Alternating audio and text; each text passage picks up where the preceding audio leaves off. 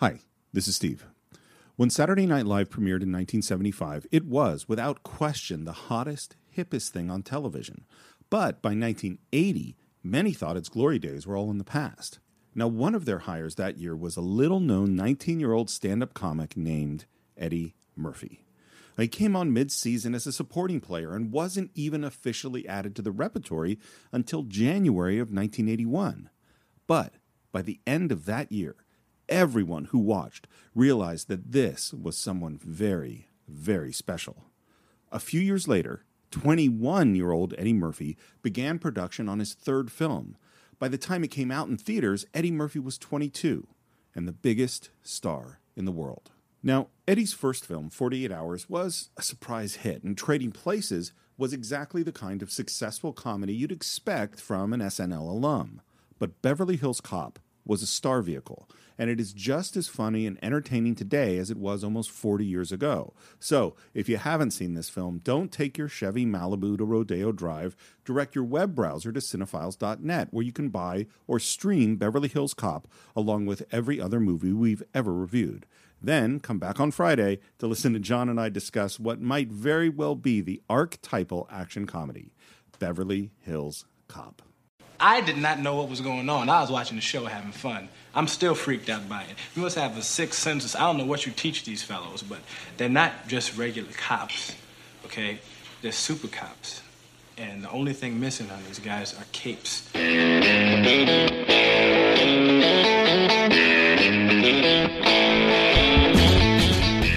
Hello and welcome once again to the Cinephiles, where each week we enter the world of a great film. We explore its themes, its history, the filmmaking, and the influence it has on us today. My name is Steve Morris.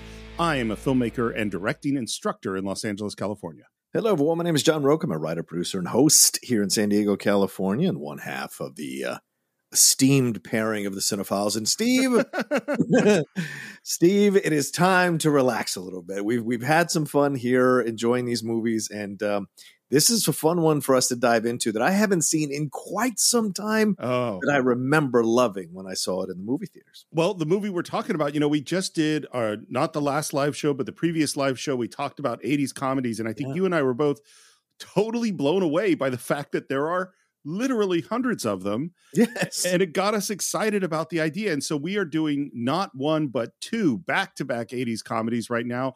The first of which is one of my all-time favorites, and that is Beverly Hills Cop. Yeah, and really walks the line of being a comedy, doesn't it, Steve? I mean, you're watching it now. There are some pretty hardcore moments in this film and some hardcore language and some hardcore situations, combined with the very funny moments and the antics that Axel Foley pulls throughout the movie. And it walks that line, Steve. It walks that line really, really well in a way that a lot of other combined action and humor films don't 100% quite get there without falling into cheesy land.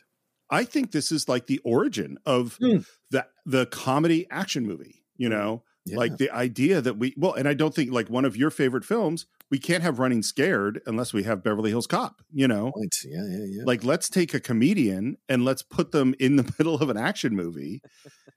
And it's one of these weird balances that just totally seems to work. Do you remember how you first came to Beverly Hills Cop? Yeah, I went and saw it with my folks. I remember that. It was 1984, so it was probably, I think, early in the summer or something, maybe one of these summer movies. Mm-hmm. And I was probably 13 years old, so I certainly couldn't go see an R-rated movie by myself. So I went with my dad and my mom. I talked them into it because I had seen Eddie on SNL. I had known who Eddie was, and I was like, please, you got to take me. You got to take me. And my parents, at times would be a little more willing to take me to R-rated movies, I would say. And I was willing to snow them a little bit because they were immigrants and I could kind of trick them a little bit sometimes in certain things. It does come in handy. For those of you who are sons and daughters of immigrants, it can come in handy in certain moments when they're not aware of the American culture too much. I tricked them into taking me, and we had a really great time. And I just loved this movie and fell in love with Eddie Murphy even more so, and then started listening to his comedy bits right after that. So, yeah. Now, do you think, had you seen 48 Hours and Trading Places? No. 48 Hours I had watched later, and Trading Places later on VHS. This was the first one I ever watched in the theaters. And I think it's because my dad really liked the trailer as well and thought it was funny. And so he thought maybe this was a safer one to take me to than 48 Hours, which is really, I don't know if that's a comedy. Like it comes real close to not being a comedy, to be honest. I think, I mean, it is that it's funny. We said that, that Beverly Hills Cop kind of balances it perfectly. Yeah. 48 Hours is really an action movie. Yeah. With an occasional moments of humor. Yeah. Yeah. Where Eddie gets to be funny some of the time, Mm-hmm.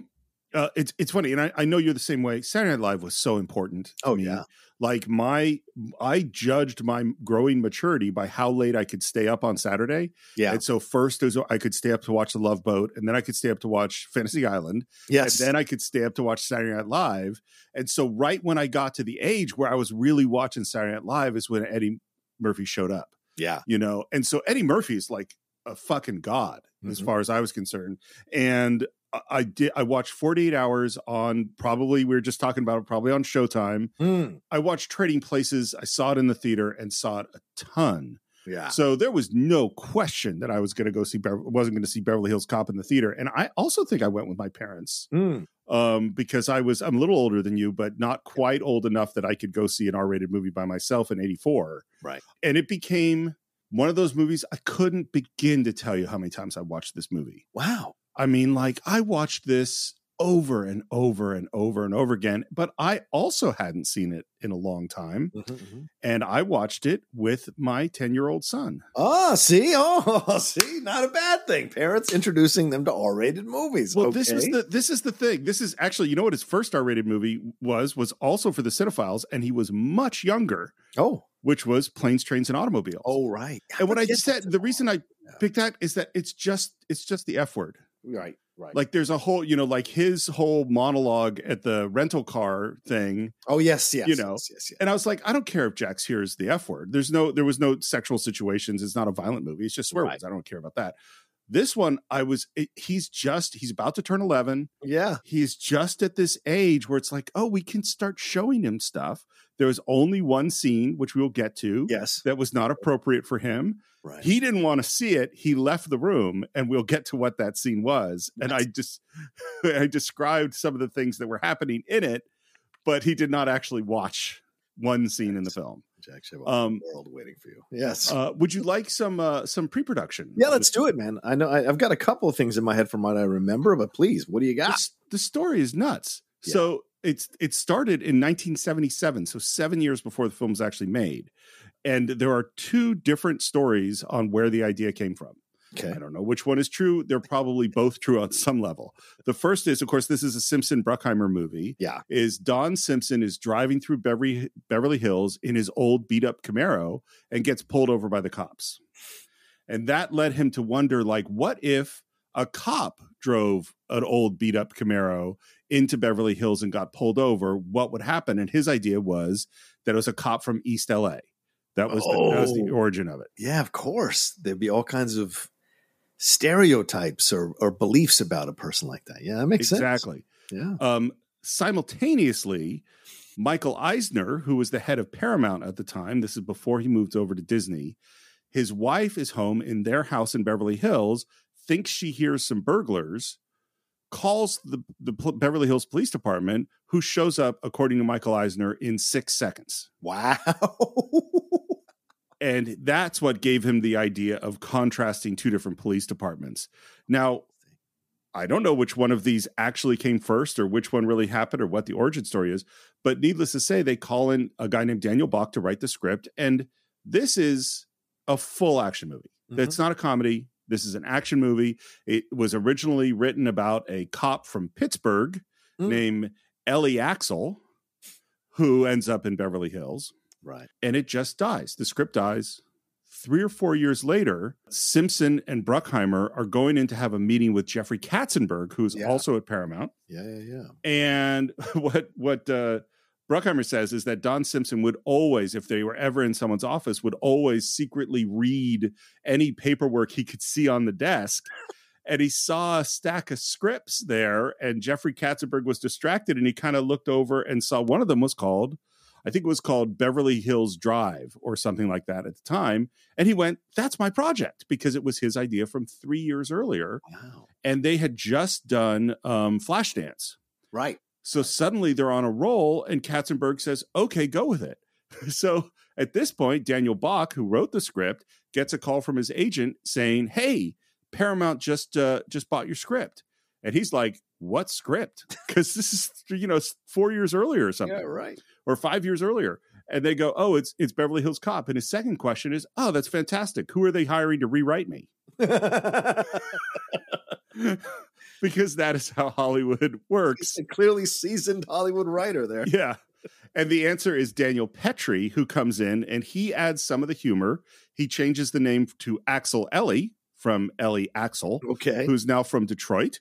And naturally, they went after Al Pacino. Yes. Yeah, I remember that. And then James Caan, Harrison Ford, and they wanted Martin Scorsese to direct the film. Oh, my God. Which, at the time, to be honest with you, I know Martin had done Raging Bull and he had done Mean Streets, but it also had done After Hours and a couple other in New York. And so not everything he did was self-important. There was a balance here. And so it would have been interesting to have a guy from New York directing a film about a Detroit cop in Beverly Hills as a kind of fish out of water thing. So that's a fascinating. Well, I mean, you think about interesting. It's Al Pacino in a movie about a cop, Yeah. On a revenge thing. Sure, Martin Scorsese, Makes sense, right? Because of course he's not going to have like the what do you call it? The jokes that Eddie does, right? No. So it's going to be a different approach. Oh, that makes sense. Yeah. Well, but Scorsese turns it down, so then they go after David Cronenberg. Oh, shit. That's a whole nother damn movie. And they sign their lead actor, and the lead actor they sign is Mickey Rourke. Mickey Rourke. That's no jokes there. All right. And it's a pay or play for $400,000. Oh, that's nice. And then some scheduling thing happened. I don't quite know why it happened, but they had to pay. Mickey Rourke made $400,000 on Beverly Hills Cop. Wow. Because they had to pay him. Right. And next they go to, and my guess is that who the next actor they bring in is. Hey, how you doing? Sylvester Stallone, son. Yeah. So it's Sylvester Stallone, and he goes, "Sure, I'll do it, but I got to rewrite the script." Of course he does. Stallone was Edward Norton before Edward Norton was Edward Norton. Stallone had to always rewrite his scripts to make it fit for him. Yeah. And you know what? Sometimes you can't argue with success. Yeah. And sometimes you can't argue with failure. It doesn't always work. And so now the character's name changes again to Axel Cobretti. Oh, which, of course, he uses later in Cobra. And in this script, Michael Tandino, the character that James Russo plays, was going to be played by Frank Stallone, and it was going to be his brother. Of course. My brother. They killed my brother. And Stallone, and now there's no comedy. The comedy is gone. No comedy at all. And Stallone, Oscar, come on. His description, he says that the opening of his version of Beverly Hills Cop would have looked like the opening of Saving Private Ryan. Oh my God. What? The character of Rosewood was killed halfway through the movie. Of course. Yeah. Because the cop has to die. You know what I mean? So we can have some more revenge. Rosewood. Yeah. The finale was Axel Cobretti driving a stolen Lamborghini and playing chicken with a freight train. Oh, Sly. I love Sly. Love him to pieces, man. The man loves it. Hey, look, the 80s were a crazy time. This kind of shit now in retrospect seems crazy, but back then was probably like, I can see that. Yes. Let's see. I mean, look at the movies we have these huge, ridiculous action movies now. I mean, they're different. Yeah. True. They're not smaller, Yeah. And at this point, by the way, so after Scorsese and Cronenberg have fallen through, they keep going after Martin Brest. They want Martin Brest to do the movie. They love Going in Style. Good movie. Love that. Which I love that movie too. And he keeps saying, "No, I don't want to do some giant Sylvester Stallone action movie. I don't want to do that. Doesn't sound like I don't want to do it. I don't want to do it." They keep calling him. Finally, he goes, "Fine." He pulls out a quarter. He says, "I'm going to flip a coin." What? And if it's heads, I'll do the fucking movie. I don't know if he said fucking. I just made that part up. Tails, don't call me again. Wow. Flips the coin, comes up heads. That quarter is now framed on his wall. Get the fuck out of here. Yeah. That is awesome. At this point, they're mid-casting. So Judge Reinhold was cast. Ronnie Cox was cast. I'm not sure if John Ashton is cast. Okay. Lisa, I forget her name. Eilbacher. Yeah. Eilbacher. She's cast. Yeah. All of this is cast. They are like a week away from filming. Wow. The giant Sylvester Stallone action movie. And then the studio goes, this is way too expensive. Yeah. We can't make this. So Bruckheimer and Simpson go back to Stallone and say, listen, we still want to go forward with this movie, but we're going to cut all these action sequences. Oh. And Stallone says, thank you, I'm out. Yeah, no shit. And apparently he was very classy about it. He didn't take any money. He said, look, can you let me have all these ideas that I wrote in my version of the script? And they said, sure. And that movie's 2 years later is Cobra. Yeah, Cobra. Ready. Yeah. He's the cure to the disease of crime. Oh, my God, that film. Now, apparently, yeah, Simpson and Bruckheimer say they actually wanted Eddie Murphy from the beginning. What? And that Paramount said no. That doesn't ring true to me. Yeah. Based on kind of how this went, No offense. I mean, Simpson, before he passed, I mean, how much of what he remembered could be holed up in a court of law, to be fair. So Bruckheimer, I could see that. Bruckheimer's been a bit. You've never heard anything negative about Bruckheimer not being a square shooter, so maybe. Well, it sounds like they were a definite odd couple. That that's Don Simpson. Everyone described as a wild man, just absolutely totally unpredictable, always coked up. Yeah, and Bruckheimer was sort of the steadying, calm influence. There's a story, by the way, that when Judge Reinhold was hanging out with Don Simpson on the set, and Simpson goes, "Hey man, come here, I want to show you something." Brings him over to his car, opens up the trunk of the car, filled completely with automatic weapons. Oh my God.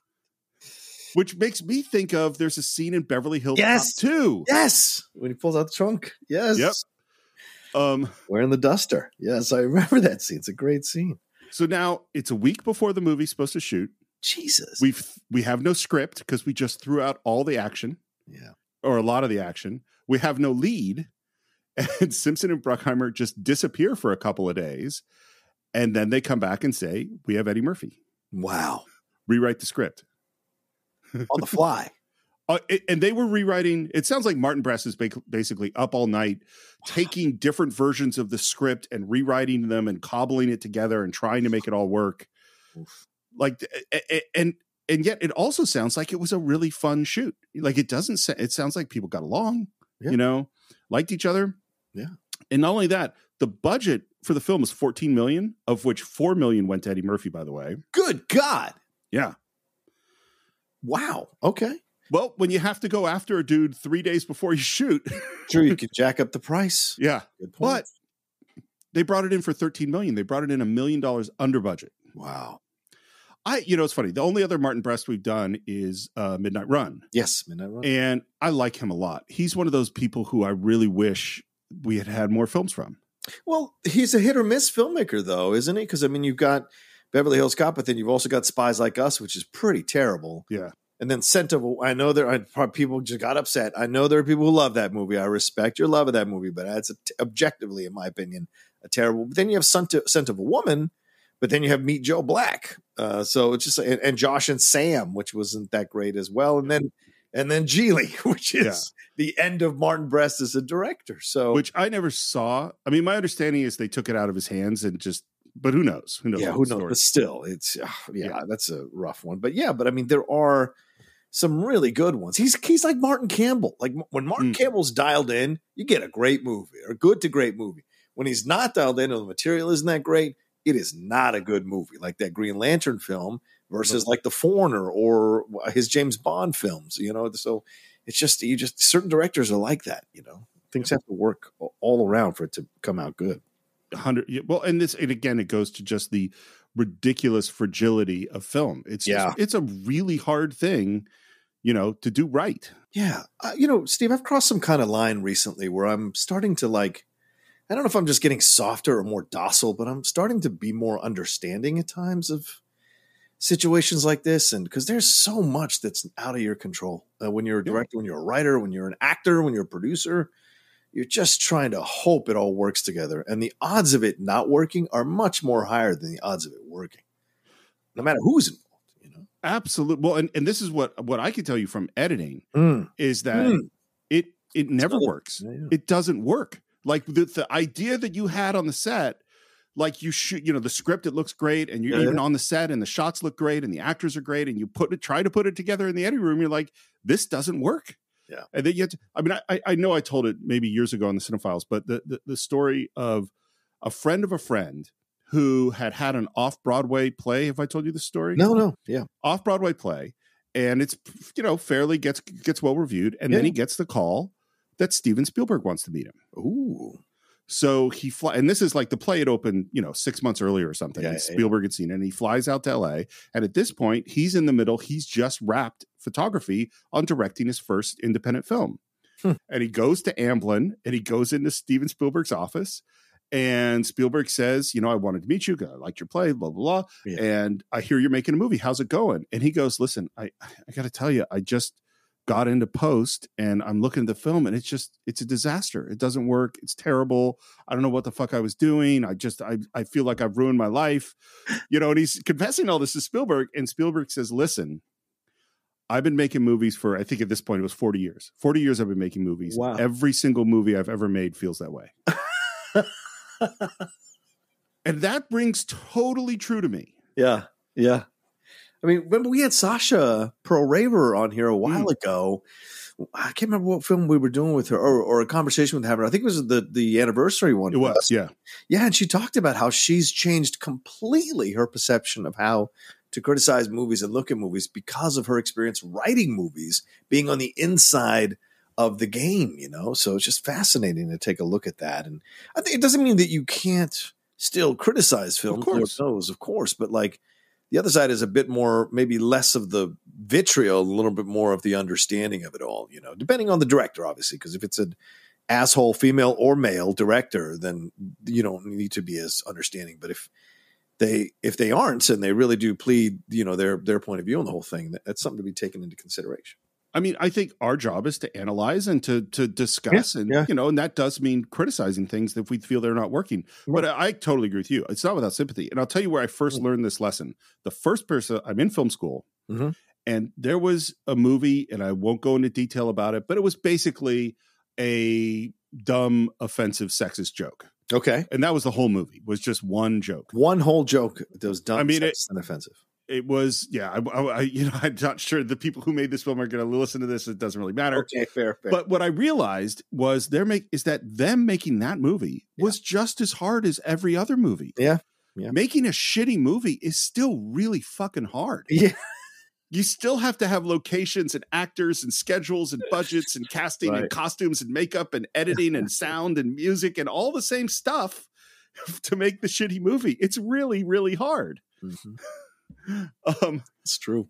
But needless to say, because not every movie's the producer, Steve. When you're doing it on purpose. Like most people want. I would say 95% of the directors want to make a good movie. I would imagine. Of course. I know we've been digressing all over the place. Yeah, sorry guys. Sorry. I don't know how you feel about the producers of the movie I love, but did I tell you I just listened to Mel Brooks' autobiography? Oh no, that he reads. Yeah.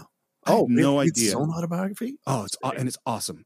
I had no idea. I mean, I've always loved Mel Brooks. Yeah. He's awesome. He's an amazing human. Oh, yeah. He's so cool. I knew some of the movies he produced. Right. But I didn't know. I knew he produced The Elephant Man. Yes. And I knew that he took his name off a bunch of these movies because he didn't want Mel Brooks's The Elephant Man because it would ruin the film, But you know what one I didn't know? I didn't realize he produced My Favorite Year. Oh, that's a great. Oh, really? That's that works. Of course, the show of shows. Of course, of course it is. But how could I have watched that movie over and over again? Yeah. Because his name's not on the movie. Good point. Yeah. The other one I didn't know he produced is The Fly. Oh wow, the Cronenberg one. Yeah, interesting. Did he have his name taken off these films so that you'd never see? Oh, he's the coolest. I was so impressed with this book. How smart is that? Well, and so little ego. And he's just a really good guy. But we've digressed far too long. I would like to get into Beverly Hills Cop. What about you? Well, this was going to be a one-parter, but I think we knew. We knew. Let's go. We open. Anything else to say? Yeah. Okay. Let's go. We open in Detroit, with Glenn Fry's The Heat Is On. The heat is on the street. Which was written for the film, which I didn't realize. By the way, I'm going to start this right now, and I'm going to keep it going through the whole, whether one or two parts. This is the most criminally unsighted soundtrack of the 1980s. This is a great, great soundtrack. It is. It's fantastic. Yeah. And I'll tell you the thought I had, particularly watching it with my kid. Yeah. Watching these opening shots of Detroit was, wow, the world has changed. Yes. Yeah. You know? And of course, there's obviously still poverty. There's obviously still different communities and different, but watching this, I was like, I don't know that my son had ever seen a world that looked like the opening shots in Detroit. Yeah. But there's still places that look like that. Sure. Sadly. And places of Detroit that still look like that. Yeah. Well, Detroit, yeah. Yeah, exactly. It's kind of a smart beginning to the movie, too, because if you're going to do a fish out of water situation, you got to show where he's coming from and juxtapose it in an extreme way to where he's going, you know? Yep. Absolutely. And all this, by the way, second unit was shot after they finished principal photography of the film, went back to Detroit to just get all these shots. It's great authenticity. Yeah. And then we end up at a truck with Eddie Murphy selling some cigarettes. I believe this was the first shot of the film, was him in that truck. Yeah. Now tell me something, fellas. What's going on? Shit. I've been here too long. Talk to me. Yeah, I've said this before when we do comedies. It's very hard because I just want to quote everything that Eddie says. And of course, a ton of this is improvised. Oh, of course. Yeah. He's a very popular cigarette with the children. You know what this is in here? You know what this is? This is a federal tax stamp. You can't beat that. You can't get no cleaner than that. Talk to me. Tell me something. Martin Brest's style, which is great, is we'll do the script. And once we got that, then we can play. Oh, okay. A lot of this is play. I love his lines. He's trying to sell all these, thousands of cigarettes. These are very popular with the children. It's a federal seal. You can't get no cleaner than that. And you can tell that Eddie's making the turn here too. Like he's no longer the skinny kid from 48 Hours. Like for whatever, like 2 years later, he is growing into his manhood here, and there's more of a commanding presence right off the bat from Eddie. Even though he's dressed in a kind of a younger outfit with the sleeveless shirt and everything like that, he's still exuding a little more adult, a little more mature than he was in 48 Hours. Well, the other thing he does, and this is those, I would call them acting around the edges that is really hard, which is he's doing I am an actor playing a cop who is playing a character. Yeah. And he doesn't play that character perfectly. Right. Like you could see the rough edges in his performance as this guy. Well, tell me something, shit. I'm a businessman. I'm going to sit down. Do what you want to do. And they're trying to make a deal to sell these cigarettes. And finally says, okay, let's make a deal. He hands Eddie some money, and Eddie counts it and goes, this is $2,000. The deal's for $5,000. You know what? This pisses me off. I told my people it's supposed to be $5,000 here, and look at this shit. They stiffed us. Nah, they stiff you, because I want my money, man. And as they're arguing about the money, they're way in the background of this alley. We slowly see a cop drive by, come back, pull slowly into the alley through this whole conversation. Yeah. It's a great, great setup. And right in the middle of all of this, we hear... Fuck this. Nice doing business with you, kid. And the cop goes to Eddie, asks for ID, and he says... Oh, officer, you know what just happened a few minutes ago? You ain't gonna believe this shit. Check this out. The truck, it just stopped, man. It just stopped. You got some jumper cables? You give me a jump. Hey, don't I know you from someplace? Nah, man, that ain't me. I'm from Buffalo. The bad guy goes, let's get the fuck out of here. And you see Eddie reach up and slowly grab hold of the chain that's inside this truck. Yeah. As the scared other henchman in the cab puts the car into gear.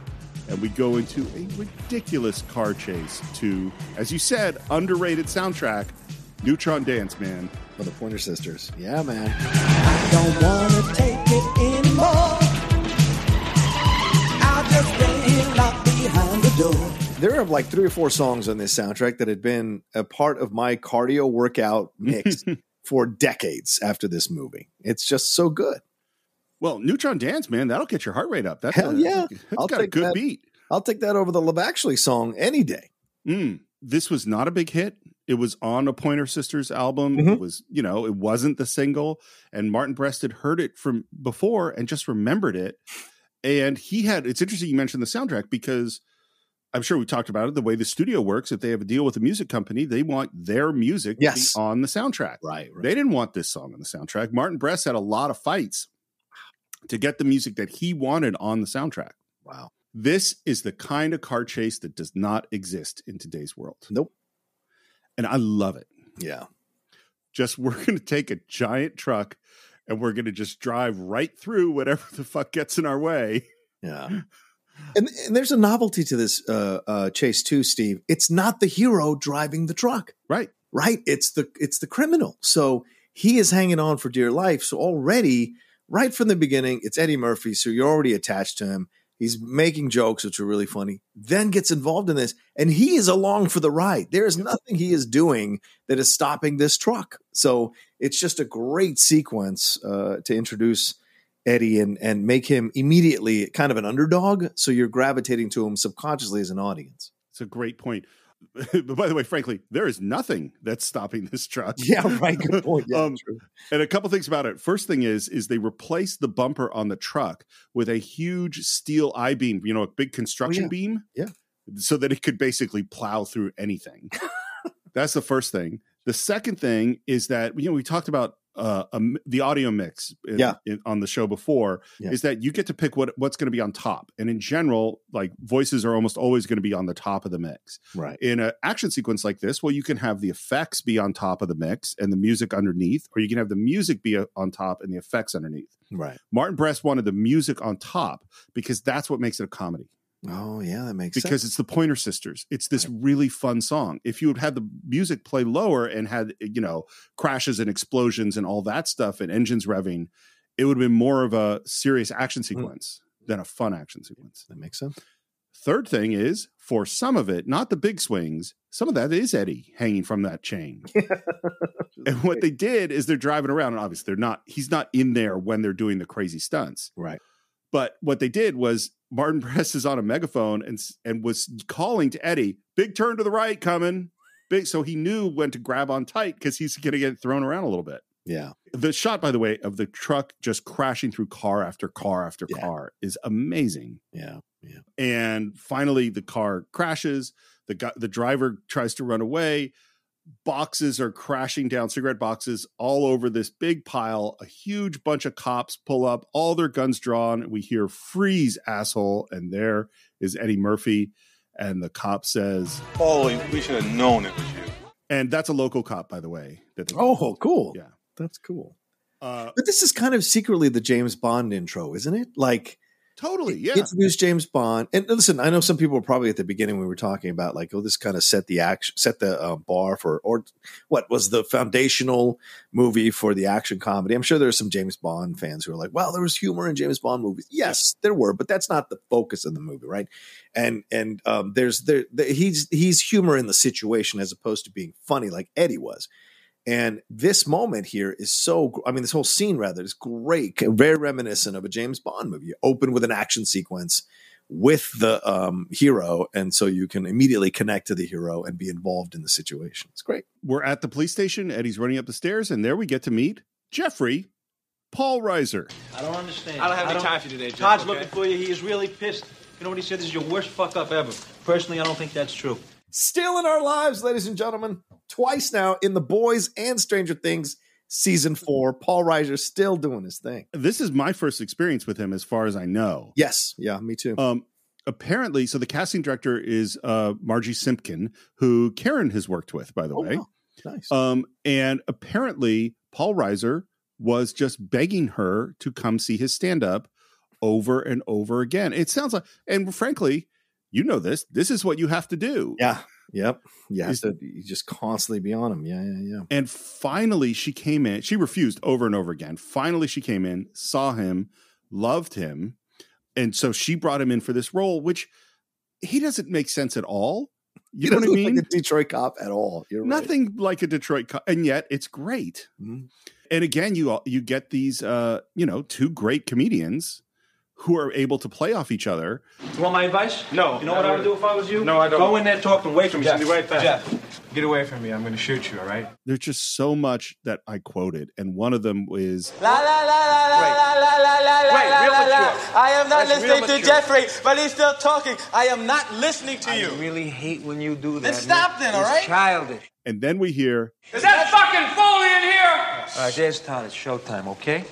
and there is Inspector Todd. The great Gilbert R. Hill, man. Such a great inspector he is. And I didn't know that he's a Detroit cop. And this is the only thing he ever did. This is the only movies, this franchise is the only movies he ever did. Yeah. Not only is he a detective, but he was a famous detective. Like, he solved the Atlanta child murder serial killer case. That's crazy. Like, he's a real serious, they brought him, like, Martin Brest met him and said, hey, do you want to read for this part? And apparently the first time he read it, he was terrible. And the second time he read it, he was terrible. And Martin, I think with him, just kept doing it with him, and he got better and better every single time. And when he cast him, Gilbert Hill was like, you're not going to cast me in a movie. Like, you're nuts. You're never going to do it. And he did cast him. And Gilbert Hill was apparently like really moved and said, wow, I promise you, I will not let you down. Wow. And just worked on it and worked on it. And not only do I think he's amazing. Yeah. But I think that he set the standard for something that would become a cliche. Yes, right. The black chief of police. Yes, the black captain. Yes, absolutely. Which, if you watch National Lampoon's Loaded Weapon, is all through that as a parody, which is hilarious. Yeah. And I think he's the best one. I mean, you know. Well, I mean, the one in 48 Hours is pretty good. Like, they're both kind of good in different ways, but they do become the standard of which to make. And he's the one that appears in Loaded Weapon, which is really funny. But yeah, it's so funny, this guy, Gilbert Hill, because he ran for mayor against Kwame Kilpatrick there in Detroit. He became the chief of police in Detroit. He was a councilman in Detroit. So this guy did a lot of things with his life, but most people probably know him for fucking Beverly Hills Cop, which is kind of crazy. He is to police captains what I think, what's his name from Full Metal Jacket is to drill sergeants. Oh, Arlie Ermy, yeah. Arlie Ermy, yeah. It's that they're both really are those things. Yeah, yeah. And come in and bring this incredible authenticity and reality to the situation. Totally. And he's just laying into Eddie Murphy. The mayor called the chief called the deputy chief just chewed my ass out. You see, I don't have any bit of it left, don't you? Man, he's so good here, Steve, because look, you and I both know the best way to play comedy is straight. And he's playing it straight. The way that he said, I ain't got any ass left. I mean, in the middle of berating Foley, he drops that nugget of humor, and it's brilliant. He's so good. Well, and the thing too, Martin Brest said, so do you, as a cop, do you yell a lot? And he said, I never yell. I never raise my voice, ever. Yeah. So this is like the opposite of who this guy actually is. Yeah. And then I love Paul Reiser butts in. I'm trying to tell you, Jeffrey, this is none of your fucking business. This is not my locker. I love that. I've used that before in certain moments, just out of memory, because it's such a brilliant line. Oh, this is not my locker, and just walk off. It's brilliant. Oh my God. And then this line is key. He says, "You're a good cop. You got great potential, but you don't know every fucking thing. And I'm tired of taking the heat for your ass. One more time, you're out on the street." I think this is two things happen in this scene, right? And we're taking our time, but two things happen. One, storyline wise, this is a deceptively smart move, because you're like, why would the police break up a bust? Oh, because Axel didn't tell them that he was going undercover on this thing. So smart screenwriting there, 100% to explain why this all happened. And it makes sense. And then the second thing, I think, is you have this quiet moment of an older black cop to a younger black cop in Detroit, right? Giving him some advice.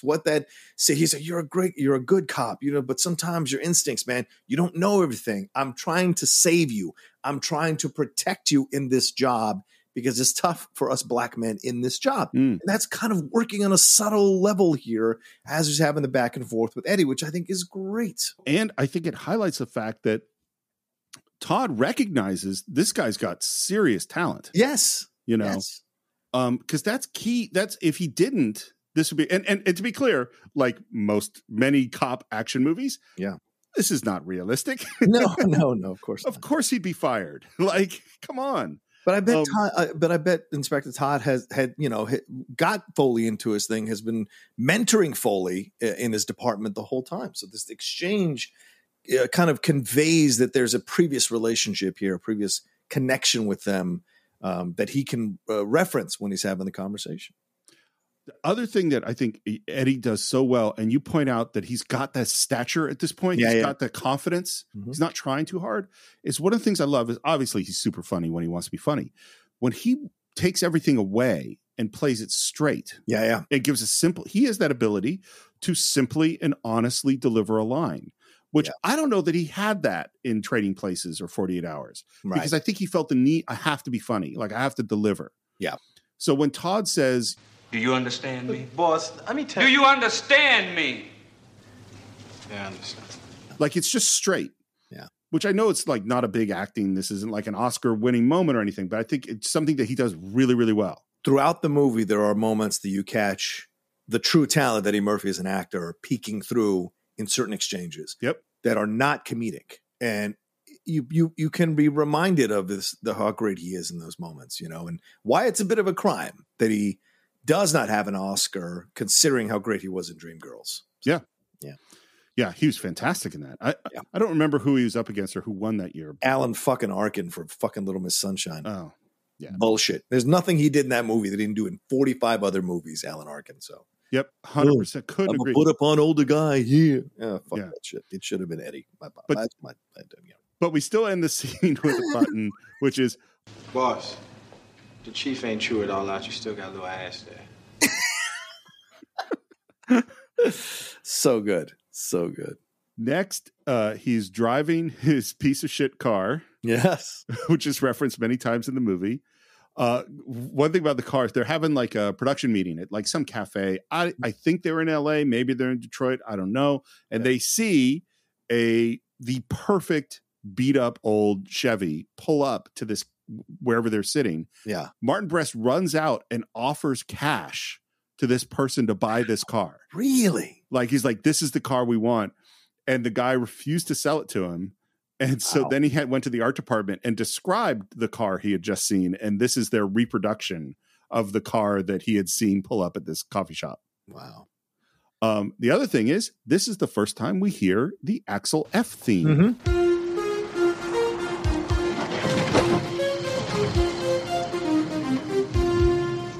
Yeah, from Harold Faltermeyer, who done Top Gun. Yeah. Oh, that's right. That's right. Yes. Well, Top Gun's after this, right? Right. Yeah. Well, here's what's interesting. I never thought about is he wanted a theme that you could play and play and play over and over again. And the two references that Martin Brest had were the Pink Panther and the Third Man. Oh, the Carol Reed, right? The one with Wells, yes. Which both have these themes that just play over and over and over again in the movie. To which the point Jax was, by the way, halfway through the film going, oh my God, they're playing that song again? Eddie goes up the stairs to his apartment, gets to the door, sees that his door is ajar, draws his weapon, moves in, peeks in, then jumps in with his gun drawn, and there is Michael Tandino, James Russo, sitting eating at his kitchen table. How you doing? Right. I see you still breaking in people's houses. What do you expect with that lock? Why don't you buy a real fucking lock for that door, huh? I don't need no lock. I got my pistol. I pop a cap in somebody. Martin Brest first saw him at a NYU student film. Oh, that makes sense. And he goes, let me show you something. And he pulls out a bunch of German bearer bonds. Yeah.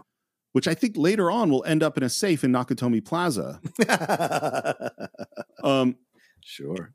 And there's this great moment. It's just a nice bit of acting between the two of them where Axel says stolen, and there's a reaction shot from James Russo. Yeah. And then Foley regrets asking that question. I don't want to hear it. I'm sorry I even asked. It's just good to see you, man. Yeah, because he's a cop. Yeah. He tells him he'll have to do something about it. Yep. Yeah. There, it's so cool this scene with them because you're not going to get a lot of time with Russo. So you got to really establish a genuine connection and friendship because this is the impetus for the whole movie. His relationship with Tandino and what happens to Tandino is the impetus for the whole movie. So you've got to make it believable and you've got to have the audience buy in limited amount of time. And whatever chemistry Russo and Eddie, however they built that thing, it is so believable. Totally. You absolutely accept that they've known each other a long ass time. And who knows? I don't know if Russo has seen Eddie on stage or been to SNL. I don't know what their relationship was before, but it was so obvious that they had great acting chops, both of them, to connect. And there's a sadness to Tandino. There's a sadness to Russo's performance. Because, I mean, Eddie got out of that life of being a criminal and became a cop who went on the other side. And God knows what those discussions have been like between them over the years, that he went and became a cop instead of, staying a bit of a criminal with him. And so they're connecting and they're vibing, but you can tell Tandino, there's something wrong. You can tell that right on the edges of his acting that there's something he's worried about, Well, and I think they do such a good, I totally know this guy. Yeah. And, totally. and you've had this friend who is like, his heart is just totally in the right place. Yeah. He loves you. Your friendship is real. And this guy just won't stop making bad decisions. Right. And he knows that he's made. And I love that we see the bearer bonds. Then we're in a pool hall where he bets a dude $100 he can't make a shot and loses the money. And it's so obvious, like, there you go again. You just did something stupid, and them drinking together. And then we hear this story where the first starts with Tandino saying, "Hey, I got a great idea. Let's steal a car." Are you serious? I'm a fucking police officer. I can't steal cars no more. And then we hear about that they stole a Cadillac. And it sounds like Axel stole a Cadillac. Yeah. And Mikey got arrested. And Mikey did not turn Axel. And he's like, you went to jail for that shit. Why was it jail? It was a state school. Well, state school is jail when you're 15 years old. So at 15 years old, Axel steals a car. Mikey goes to jail for it. Yeah. And he goes, how come you didn't tell on me when we got caught? And there's this pause and this look. And man, you've been drunk with a buddy. You know what I mean? When the loving words start getting thrown around. Yeah. And when someone puts that sloppy hand on the back of your neck, you know what I mean? Like I know you've been, that probably is you and me in a bar at some point, I'm sure. Yo, how come you didn't tell on me when you got caught, man? How come you tell we were together? You don't know? No. Because I love you, man. So they're in the previews for the movie, the screenings of the movie, because you want to put it, particularly a comedy, you want to put it in front of an audience to see how everything's working. Mm-hmm. Because I Love You, Man got a huge laugh. Ooh. And they went, that's not what I want. Because it's 84. Right. And one man saying I love you to another man, and people, world's changed a bit. And so they spent a ton of time re-editing this moment. Really? To try to make that laugh go away. Wow. And what it finally ended up was a bunch of trims, in particular, how long you stayed on James Russo's face after he said that word. Right. Now they have you cut away almost right away. Yeah. And then they go back to another screening, no laugh. Well, that's it. We started this conversation talking about making movies is hard. Yeah. That's an example. If people had laughed at that moment, it would have really hurt the movie. I agree. And the thing is, and this is what I always tell people when they try to tell me, it was the script or the way they were directed, and I know that does happen. Sure. But I also believe that good actors can make cheesy dialogue work. And that scene between them could have easily devolved into cheesiness. Oh, remember when we stole that cat? Like, yeah, we did it. And then you did this, you did that. Well, it could feel and then you took the blame for me, man. Why'd you do that? Just out of nowhere, having that conversation like you haven't had that before a million times. You've been knowing each other this long. You've probably had that conversation already, but you've got to make it feel organic and real. And when you've got the right chemistry, when you've got the right actors, that kind of dialogue can work because it could be clumsy exposition or really good extra level of understanding of what this relationship is and the history of it when it's delivered well by two actors, Yeah, I couldn't agree more. Well, and this is, the detective work of where did this movie go wrong? Yeah. That's hard. Sometimes it can be very, very hard to figure out. Yeah, true. Needless to say, Mikey's had a few too many, which I also think is something that happens a lot. Yes. And Eddie is, helping him make it up the stairs, and he kind of props him up against the door when they get back to his place, and then he immediately gets hit from behind. And there is Zach. Jonathan Banks. Yeah, still doing his thing too. Jonathan Banks. You know what's funny? Do you know what the first movie that we ever saw him in for the show? Oh, I don't remember. What? He is an airplane. He is the guy at like the range, checks the radar range. Yes. So this is a few years after that. And what's so funny is you can see the Breaking Bad character. Yes. You know what I mean? Like you could see how fucking dangerous he can be. Yeah. Like he's a really good henchman in this movie. He is. And he has been for years before he finally broke through with Breaking Bad. Yeah. And Mikey is not just scared. He's whimpering scared. You know what I mean? Yeah. He is that drunk, terrified, rapidly sobering up, knows he's going to die. Zach, there was a whole box full of those things there, man. I took a couple of them. I didn't think anybody was going to miss them. I figured I'd take them. Shut up. I'm sorry. No, shut up. And you have this moment of, he's going to let him go. Yeah. He says, I swear, if you ever show your face out there again, I won't. Ever. I won't. Ever. I won't. I promise you. I'm sorry. and we go, it's going to be okay. And then punches him in the belly and 2 very quick shots in the back of the head. No dilly-dally, no extra lines, no squeal, no nothing. Just boom, boom. Methodical. Yeah. And then we cut to, it's outside. There are cops everywhere. Axel has like a bloody rag at the back of his head. I heard a rumor that you're going to use Rand on this case, and between the two of us, the guy doesn't know the time of day. Don't mess with me now, Axel. It's the first time he's left his desk in 12 years. At least he's had 12 years. Anyway, it's a homicide case and it belongs to Rand. Now go to the hospital. And then I love this exchange because this is the first time that Eddie Murphy kind of gets emotional, a little bit emotional. Yeah. He goes, Hey, look, we're talking about a friend of mine here. Yes, we are, aren't we? And let's take a close look at that. 1, a hoodlum friend. 2, a professional hit. 3, in a cop's apartment. I think Inspector Todd is amazing in this moment. Yeah. Just don't do a damn thing. Stay out of this. Well, look, I got some vacation time coming to me. I want to take my vacation now. Stay away from this case, Axel. No, it's just that I feel I need a little vacation, that's all. All right. As soon as you finish at the hospital, you're on vacation. Thank you. But if you decide to butt into this case, it'll be the longest vacation you ever heard of. And that's the end of the movie because Axel Foley wisely decides to listen to Inspector Todd.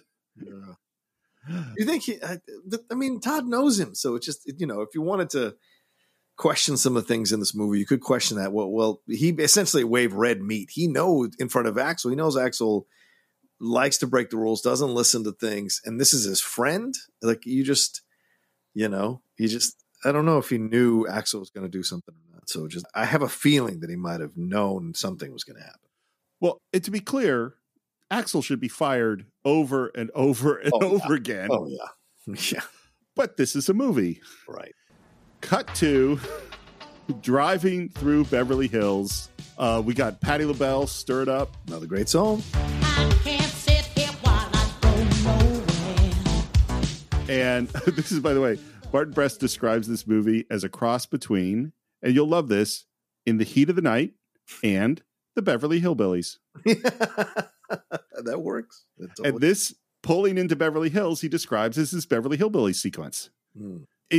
What's so funny is this cliche version of Beverly Hills and what it is like to drive through Beverly Hills for the first time. It's actually not a cliche. It's not a cliche. For those of us who've lived, and Steve is still in LA, for those of us who've lived in LA, when we drive through LA, there are streets just like what you're seeing. And there are moments where you really get just taken up and overwhelmed by it because some areas are just so beautiful. I know nowadays, maybe not so much, but like there are some areas where you drive through Beverly Hills that are just like gorgeous. The palm trees, the houses that are so rich, the well-manicured lawns, everything just kind of exudes this aspirational feeling to them. So, yeah. Well, and the people and the cars and the passion and the ridiculousness. I remember I was on Rodeo Drive. It was when I first moved to LA. So this is the mid 90s. And I was with my family and we walked by there's these super fancy stores that sell super fancy things that only super rich people buy. And in the window was a set of luggage. I think it was an 8-piece set of like alligator skin luggage or something. Yeah. And there was a price tag there. And that price tag I would make you guess, but it's so ridiculous that I believe it was $185,000. Yeah. For a set of luggage. Wow. So, like all the silliness that you see, Beverly Hills is a silly place. It is. It really is. It's a silly place. Should go there. They were not allowed to shoot in Beverly Hills very much. Because Beverly Hills is expensive to shoot on. Yes. They weren't very friendly. The city of Beverly Hills was not friendly with this particular production. So the vast majority of it, Victor Maitland's house, the art gallery, most of the streets, almost none of this is actually shot in Beverly Hills. Wow. Yeah. Okay. Just the second unit stuff. Okay. Yep.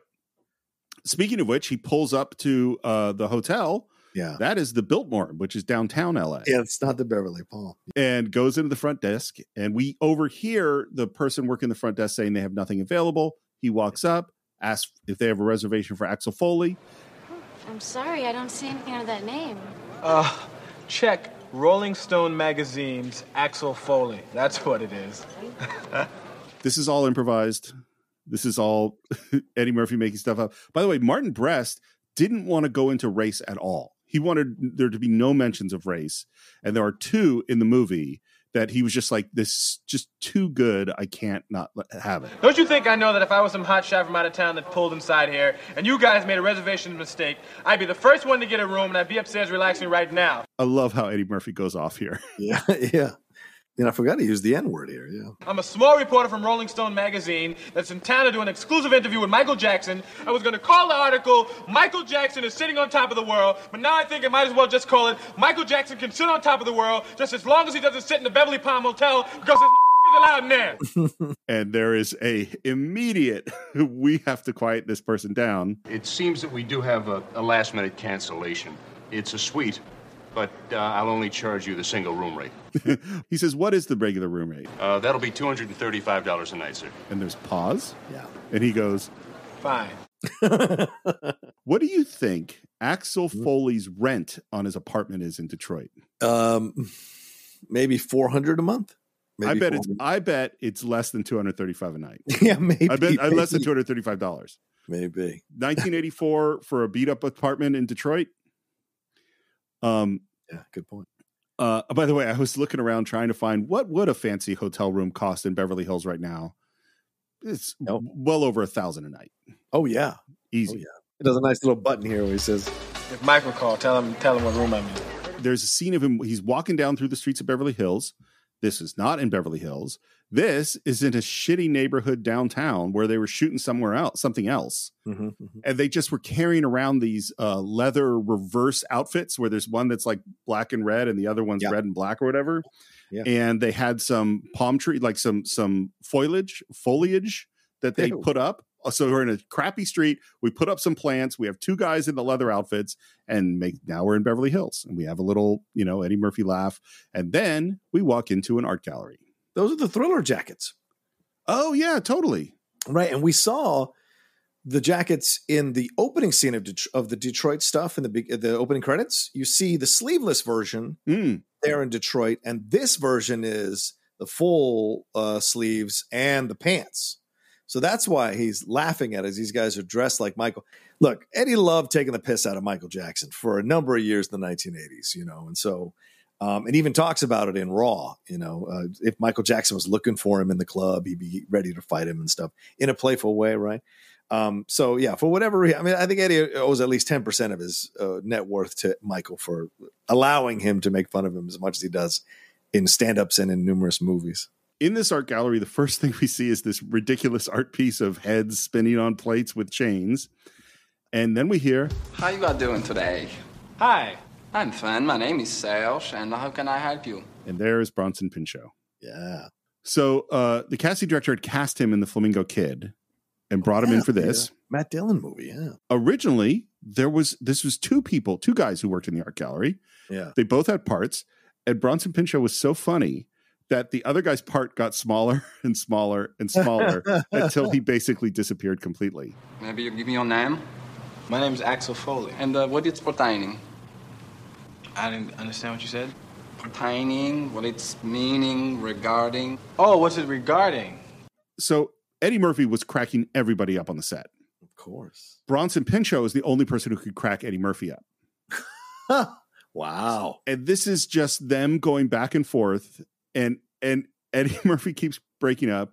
Martin Brest is having so much, he keeps ruining takes because he keeps laughing so hard. Finally, they put him in another room. They covered him in moving blankets to muffle his sound, and he's got like a moving blanket in his mouth going, trying not to ruin takes. They shot this in every way because every time they did it differently. Yeah. And so they have all this improvisational, constant improvisation, and they keep going back. Oh, that was good. Let's go back and get a close up of that when you say that. Oh, I need a reaction to this. And they get in the Eddie room. It's a total mess. Like they can't figure out how to. None of it fits together at all. The studio was going like, we need to reshoot this.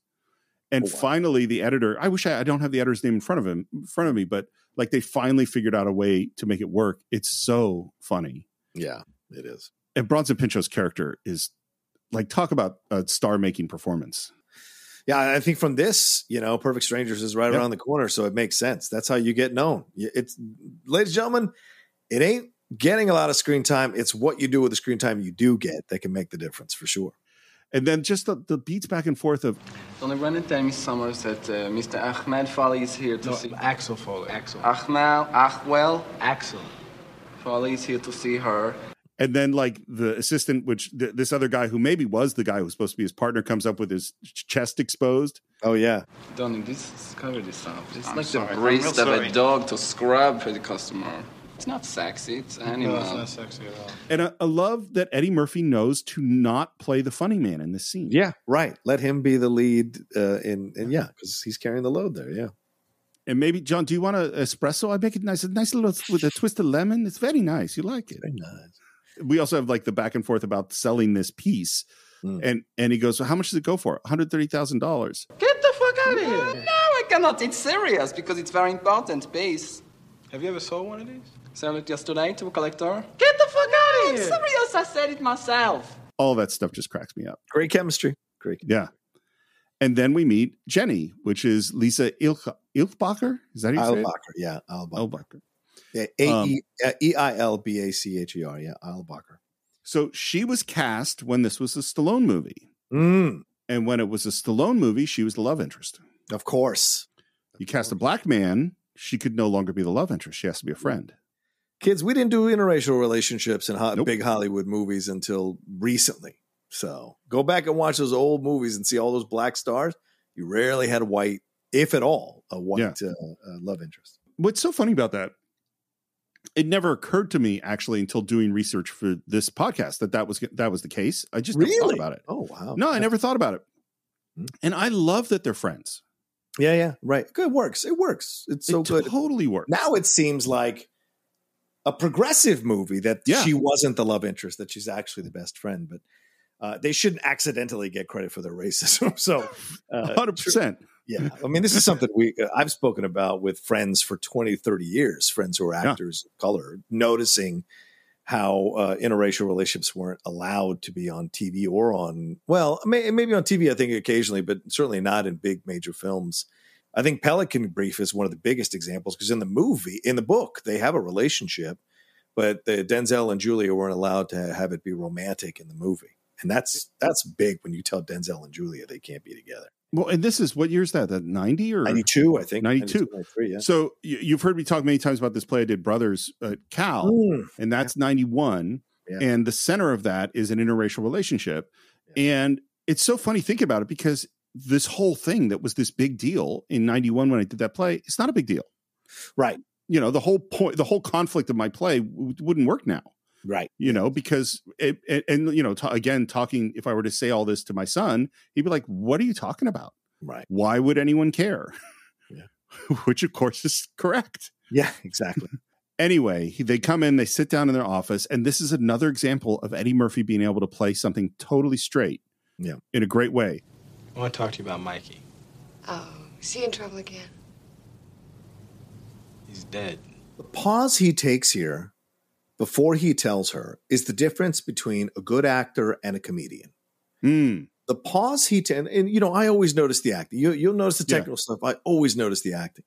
And I love that Martin Brest used this take because Eddie takes a moment before he tells her. And it isn't a self-indulgent moment. It's a legitimate moment between friends. She doesn't know. Shit, I've got to tell her.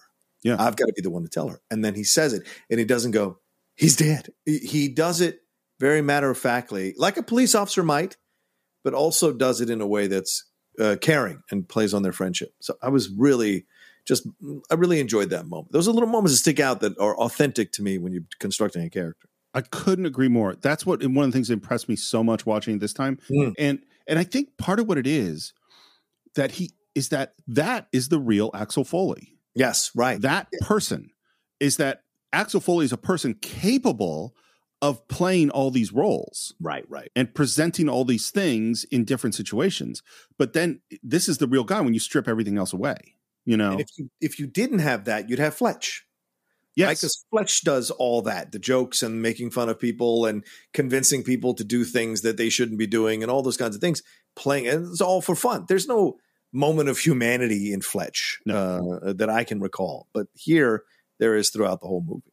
No, I think you're by the way, I love Fletch, and I would do it at some point. Yeah, we should. There is no Fletch without Beverly Hills Cop. Yeah. I mean, it is so much.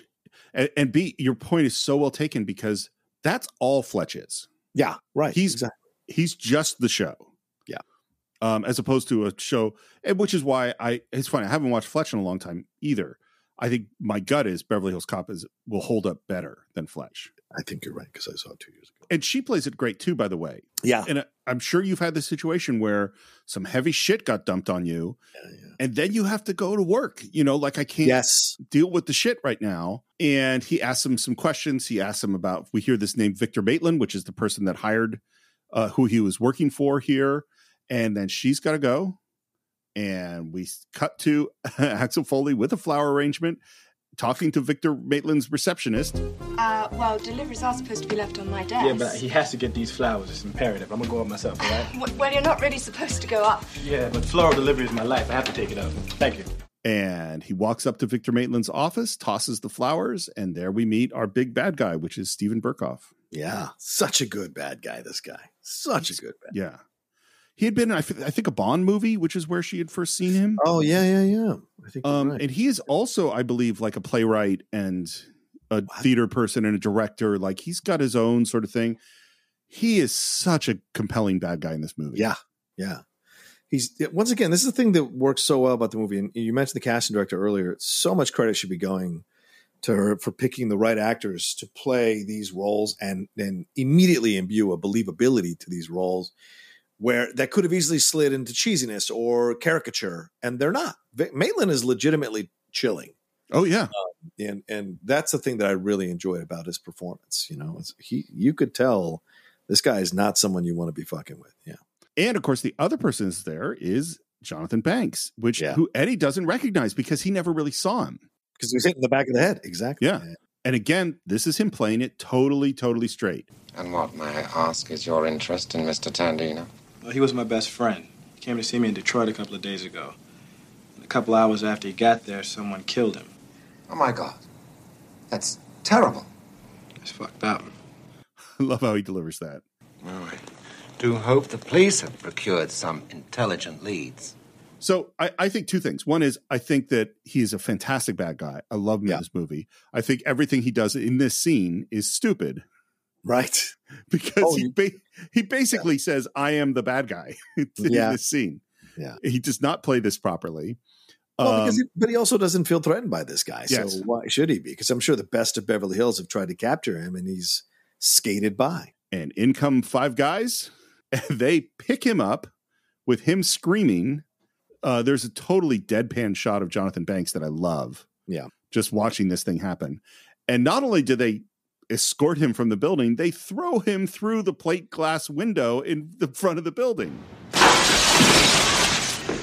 This is my first negative now in watching it retrospect.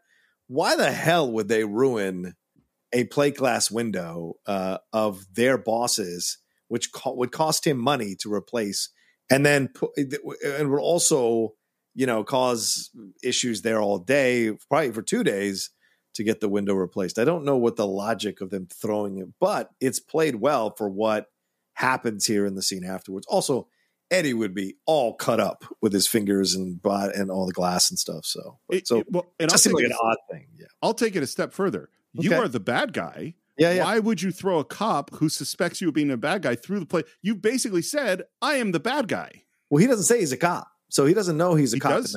Maybe you're right. No, he doesn't know yet. He doesn't know yet. Yeah. Either way. Yeah, if I you're agree. trying to look like an upstanding citizen, you don't throw people through windows. Right. But we find out later the reason they did that was to make it seem as if he was the aggressor and finding 6 people to claim that he's the one that kicked the window in.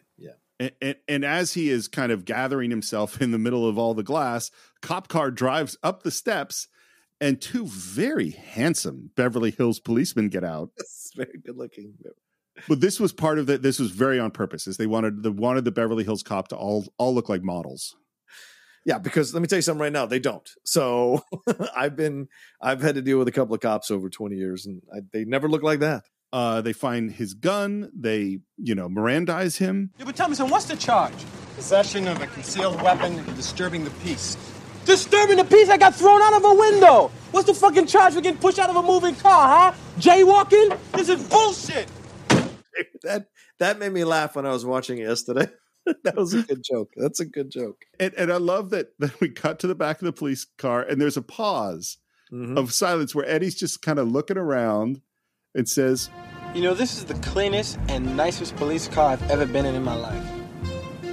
This thing's nice in my apartment. And Steve, you know about framing. You know it's important to show framing and how people are positioned in the camera in the frame.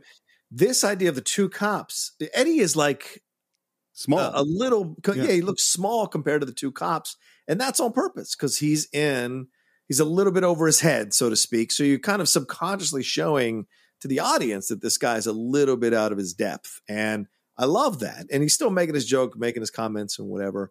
But it's a great way to show because later when he's with Bogomil and he's with Taggart, he's sitting much higher in the back seat, whenever he's jumping in. So there's just a difference here in how we're first seeing Axel in Beverly Hills. Now, I know that these lines probably wouldn't have been here in the Stallone version of the movie, but this is where I go, I don't understand. Most of Beverly Hills Cop is Eddie's interaction with the world of Beverly Hills. Yes. Yeah. And that sense of humor. And it would just be the brooding, dark, scary Stallone guy in the Stallone version. You know what I mean? I don't know what it would be. Yeah. He might make the occasional crack, but it would be much more different. Yeah. Much more like sarcastic as opposed to almost a little bit like just kind of taking all the madness in of what a difference Beverly Hills is to Detroit. We're in jail. This set. So again, they came in under budget, but they were constantly cutting corners, and they just didn't have a jail set. So all they did was repaint a brick wall. They had some bars that were in the truck. They put the bars in front of the camera, and that's their jail cell. It works great. I've never been in no cell that had a phone in it. Can I stay for a while? Because I ordered some pizza. This is the last shot of the film. Oh, wow. We're in the very high-tech police control room of the Beverly Hills Police Department. Yeah. They were never allowed in the Beverly Hills Police Department. They don't know what it looks like. Martin Brest is certain it doesn't look like this. Yeah. Would you like to know where the design ideas for this set came from? I would, because it seems incredibly inconvenient. But yes. It's a ridiculous set. It is too audacious. Well, and it's like a control room overlooking like a technological area. Yeah. You know what I mean? Yeah. Well, this is where it came from. Martin Brest was previously hired to direct a little movie called War Games. Oh, yes. I know this story. I had no idea he was on War Games, and he got fired from it. Yep. I'm not sure if he started shooting. Do you know if he actually was shooting it? He was in the middle. He was in production.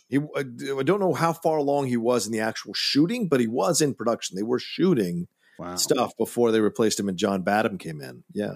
And one of the things that he was really proud of was his design, was the design they came up with for NORAD. Oh, yeah. Which is the big control room overlooking a technological area where we had the computers that were taking on the world. And so that is what he was thinking about when he went to design the Beverly Hills Police Department. That makes sense. Isn't that funny? Yeah, it's so funny. And there we get to meet Taggart and Rosewood, Judge Reinhold and John Ashton. Yeah. They're great. Best. Two of the best. So, as I think I said, Judge Reinhold was cast, and he was cast before John Ashton. And then they do a thing which I'm sure you've had to go through where they do chemistry reads. Oh, yeah. Which means that you've got some actors you like, but you want to see who works the best with each other. And so who's going to work the best with Judge Reinhold, who had already been cast. And what happens in auditions, which again, I know you've been through many times, is sometimes you just are given sides, which means just the part of the scene you're preparing, but you don't get the whole script. So you have no idea what kind of movie you're in. Yeah, right. So John Ashton just has a couple of pages of dialogue. He doesn't know what the story is at all. And Judge Reinhold really liked John Ashton. And he's already been cast. So he goes and spends time, he tells him what the whole movie's about. And Really? then Wow. and hangs out with him. They work the scene together because Judge wanted John Ashton to be the guy that was cast. And then they start improvising on the scene. And a lot of those improvisations are what end up in the movie. We have 6 witnesses that say you broke in and started tearing up the place, then jumped out the window. And you guys believe that? What the fuck are you, cops or doormen? We're more likely to believe an important local businessman than a foul-mouthed jerk from out of town. Foul mouth? Fuck you, man. And Taggart steps up to him. Yeah, he does. You watch your mouth. Hey, man, don't square off on me with some bullshit. You want to start some static? Hey, don't push me. Fuck you, man. And Taggart punches Axel Foley in the stomach. Which probably isn't the first time Axel's been punched in the stomach. No. Nor will it be the last time. No, right. Good point. And immediately we hear, Taggart! And he goes away, goes and talks to Ronnie Cox, Lieutenant Bogomil. And he comes back and very politely says, Sir, I apologize for striking you. I have no excuse. And Axel's just like, what the fuck is going on? And this is where we hear the key to Beverly Hills. Well, in Beverly Hills, we go strictly by the book. Which, who knows what Beverly Hills cops, you know what I mean? Like, I don't know. Yeah. Exactly. Yeah. But that is the key to this whole structure is in Beverly Hills, we go by the book. I just got off the phone with an Inspector Todd in Detroit. Does that name ring a bell? And the look on Axel's face is just great. He's my boss. He tells me you may not be very welcome back there. He says that you're an outstanding young detective. I find that very difficult to believe. But it's true, though. He also says he nearly had to fire you for insubordination. I find that very easy to believe. Ronnie Cox is so good in this movie. Oh, yeah. In both of these movies, I don't recognize a third Beverly Hills Cop, but in both of these movies, he is fantastic. And remember, we did Deliverance with Ronnie. So yeah, he's such a good actor, and he's the perfect cast here. Again, coming in, he's tall, he's thin, he's got the nice, perfect hair, he's got a delivery, he's respectful while also being firm. It's great, it's so good. Well, what I love too is that we have Inspector Todd and Lieutenant Bogomil, mm-hmm. and in both cases, they are antagonists who are good guys. Yes, right. Or right, exactly. Yes, like they are in conflict with Axel Foley. Yes, totally. And they're totally different people. Mm-hmm. But yet go they ahead. both go by the book. Yes, yet they both go by the book. Yeah, I think that Inspector Todd and Lieutenant Bogomil could totally get together and have a beer, and be just like really like and they're both really good cops. You know what I mean? Yeah. Like, and they both would have stories to tell about fucking Axel Foley and what a pain in the ass he is. There's somewhere a script that somebody wrote. There was a third Beverly Hills Cop movie with both Lieutenant Todd and Bogomil coming together to save Axel in some situation. There's somewhere somebody wrote that. I know it never got greenlit, but I know it's there. I mean, if anyone were ever to make a third Beverly Hills Cop movie, which I think would be a great idea, what they should is you should have Bogomil, Taggart, and Billy all go to Detroit. Oh yeah, that would be a fun idea. Better than a theme park idea. That's oh my god. Anyway, I so remember going to the movie theater because I love Beverly Hills Cop, and I was so excited. Yeah, man. And I remember, it's that we've had this conversation about other movies that are just horribly disappointing. I'm just going like, okay, this could be good. Okay, it's oh. I only saw it that one time in the movie theater. I have very little memory of it. Yeah. There are some movies you should never see again after they've destroyed a franchise for you. And certainly, well, not destroyed it, but certainly tainted it. And Beverly Hills Cop 3 is one of those movies, man. And you have John Landis and Eddie Murphy. How does this go wrong? Yeah. And it goes horribly wrong. Well, here's my memory. And it's not a long time ago, but my memory is they completely misunderstood what makes Beverly Hills Cop work. Right. Which is that Beverly Hills Cop works because Axel Foley is funny in a realistic-ish world. Right. They tried to make the world funny. Yeah. And that ruined it.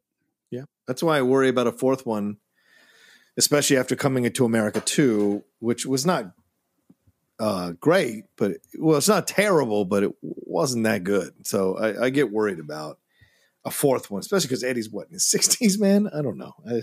So we got an 80-year-old Indiana Jones coming out. Don't get me started on that, bro. Don't get me started on that. And I love, by the way, the refrain of they keep asking him questions and he keeps saying, I'm on vacation, until finally. Now, one last time, what are you doing? I'm on vacation. They arrange for bail, and just as he's heading out. You know, I got to hand it to you guys. If anything, you are extremely polite. Pretty good punch you got there, dang it. And Jenny has picked him up, put him on bail, and they walk up to her red Mercedes convertible, and he goes, Is this your car? Oh, no, in Beverly Hills, we just take whichever car's closest. I think she's great. I think she does such a good job in this movie. Oh, yeah, totally. And she makes a joke about his crappy blue Chevy Nova. What are you driving now? Same crappy blue Chevy Nova. And this is also where Axel notices that there's a beige Ford following them. Rosewood and Taggart drive up to the hotel and park. They're up in the suite. And then he gets on the phone to room service. But listen, I want you to deliver it to this beige Ford that's parked out on Wilshire. Finishes that call. She says, and again, it's the same thing we were talking about the whole time. His switch to be completely straight and honest. How long are you going to stay? I'm going to be in town when I find out who killed Mikey. And I'm very seriously considering going down to that warehouse where he worked and checking that place out. Oh, really? And how are you planning on getting in? And he laughs, and she imitates his laugh, which I love. And then, on a great shot, we follow a waiter walking across the street with a big tray on his shoulder. Good evening, sir. The hell is that? It's late supper, sir. Compliments of Axel Foley. Foley? How do you know we were here? Because I let you drive. And then Axel in the hotel walks up to Damon Wayans. Yeah. This is I think you can cut this scene to all the way to where Damon Wayans hands him the bananas.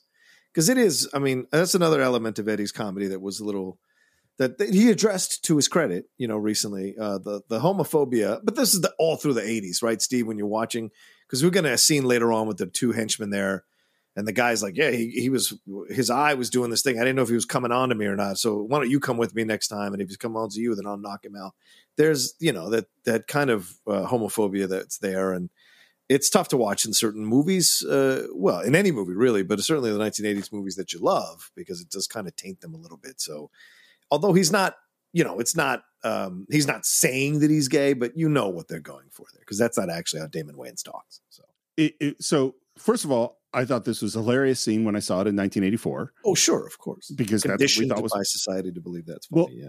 Well, and the thing too, again, this is like walking these weird tightropes that we have to walk sometimes. Mm-hmm. I don't think this is a cliche character. Cliche character, right? Fair point. Yeah. I don't know that it's not a negative character necessarily. He's actually a very nice guy. Yeah, right. He isn't running. Yeah, he isn't the screaming type thing that they sometimes did with caricatures of homosexual people in the 1980s. That's a good point. But the joke is he's gay. You know, that's what we're laughing at. That's the voice on, right? Yeah. Well, I mean, it's like, we could reference one of your favorite films, Zorro the Gay Blade. Right. Yeah, and true. But by the way, here's how this came about. Originally, it wasn't supposed to be a banana in the tailpipe. It was supposed to be a potato in the tailpipe. Oh, right. And Eddie Murphy was going to go down, sneak into the kitchen of the hotel and steal some potatoes. And that was the scene. But they didn't have the money for the kitchen location. So they went, what can we shoot that we have a location for right now? Yeah. And they came up with, we just need some fruit on a table and a guy in an outfit. And then we can shoot the scene and not have to set up a whole other location. Yeah. And it was Eddie Murphy's idea to bring in Damon Wayans because he knew him from stand-up.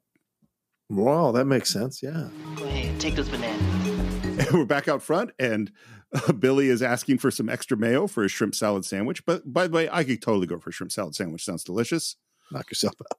And as he's talking to the waiter sees Eddie behind the car, and there's a little wink, and he stuffs some bananas in the tailpipe. The Mercedes pulls away. Billy pulls out, and the car stops. And we go to the warehouse.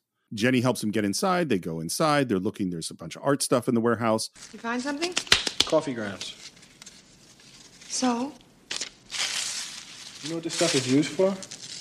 Yeah, some people filter hot water through it and drink it. Yeah, I'm gonna take this home and filter hot water through it and drink it in the morning. And then we hear a noise, and two guys bring a big box in. One of the two guys, I had no idea about this, is Chuck Adamson. Do you remember the name Chuck Adamson? No. Who's that? I will give you a clue. Okay. Chuck Adamson was a Chicago cop from 1958 to 1974, and he's best known for chasing down a career criminal named Neil McCauley. Oh my God, the guy from Midnight Run. Really? Oh, I mean, from Heat. Sorry. Heat. From Heat. Yes, that who later created Crime Story. Yeah. That is the older guy with that box. Oh my God, how funny. Isn't so that he's bizarre? The guy saying that stuff? Oh, yeah. Okay. So they unload the box, they get out, and what we see is that in this box was a bunch of German bearer bonds, just like the one Mikey had when he got killed. Right. We're back at the police station, and we hear Rosewood and Taggart getting kind of balled out by the banana in the tailpipe. How could you not notice a man sticking a banana in your tailpipe? Well, he distracted us, sir. And how'd he do that? Boy, he sent us a late supper, sir. See, this waiter comes over. Billy, he gets the point. We watched this van that we had seen before pull up in front of this building. Jenny and Axel are watching from the Mercedes. She says that this is a bonded warehouse where stuff goes before it's cleared customs. He tells her to go home, and he heads up to this warehouse. He jumps the fence. He's looking around, and suddenly there is a security guard. And I love there's the pause, and then Eddie smiles and goes, "How you doing?" So originally, and this is from the earlier script, Axel Foley was supposed to sneak in there, steal a forklift, and pretend he was a worker and steal this crate. Right. All of this stuff is, of course, improvised. Hi, do you have a match? There's no smoking in here. I'm not going to smoke now. I'm going to smoke when I go outside. Thank you very much. And it's cheaper, too, because the forklift and all that stuff would have been harder to shoot. This is just Eddie Murphy talking. Is your supervisor here? Yeah, he's in the office. Can you go get him for me, please? What's the problem? Are you security here? Yeah. Then you're the fucking problem. Go get your supervisor, please. Now. And he flashes his badge. And he starts asking questions. And this is the other moment where race was brought up that Martin Brest hadn't wanted, but ended up it was so good he had to keep it. How can a black man, dressed like me, just march into your warehouse, walk into the bonded area, and start poking around without anyone asking me any questions whatsoever? And again, I mean, Eddie's so brilliant. Listen to me. I do security checks all over the nation. And with the exception of Cleveland, this place has the worst security in the nation. Now, I suggest you guys call your wives because we're going to be here all night. We're going to check the background of each and every crate in this section, starting with this one right here. Rosewood and Taggart sitting in the car. This is all the stuff they had improvised at the audition. You know, it says here that by the time the average American is 50, he's got 5 pounds of undigested red meat in his bowels. Why are you telling me this? What makes you think I have any interest in that at all?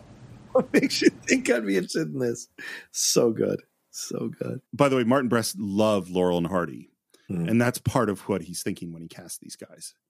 And now we have just Eddie going off on the guys at the customs place. It's all really funny. You know, you have a very big mouth, sir. Are you hiding something from me? Is that what you're doing? I bet you that's your Porsche that's parked outside, isn't it? Isn't that your Porsche? Is it? How would you like for me to have the IRS come down here and crawl up your fucking ass with a microscope? Because they'll do it. I've seen them do it. It's not a pretty sight. That's not my Porsche. It's not my Porsche. I don't know whose it is. And then as he's just getting them to go through paper, he's like, I don't know what y'all think I am. Take me for some kind of fool. Hurry up, quicker.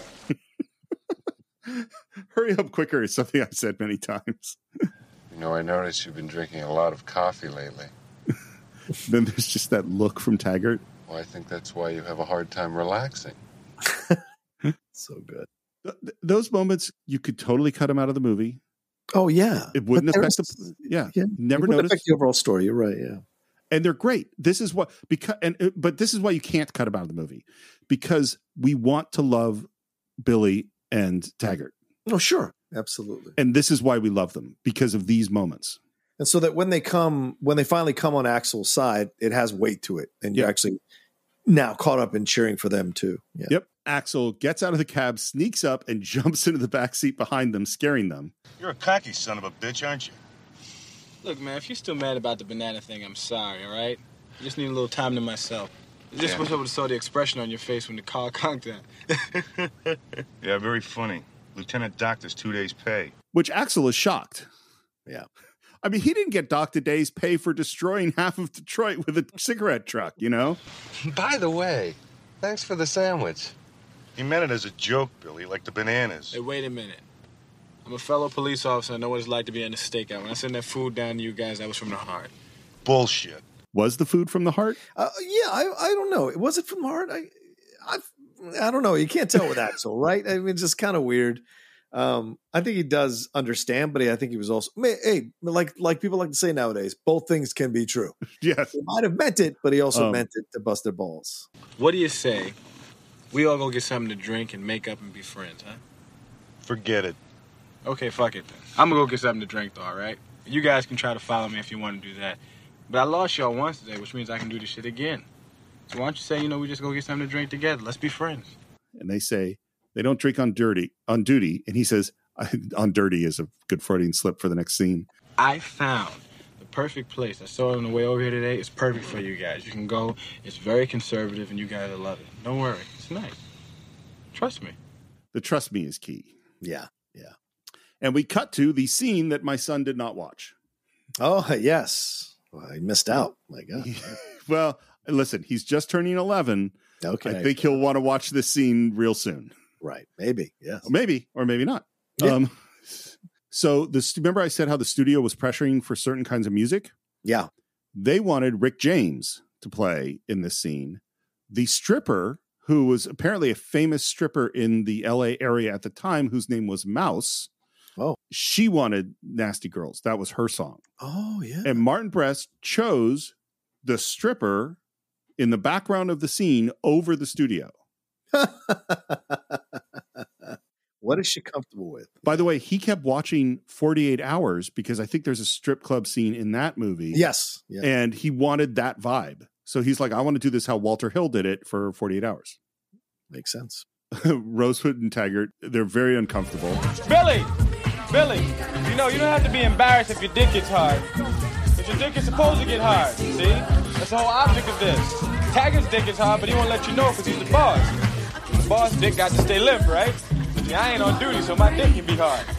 This is what Judge Reinhold described Eddie Murphy as. He described him as a comedy god.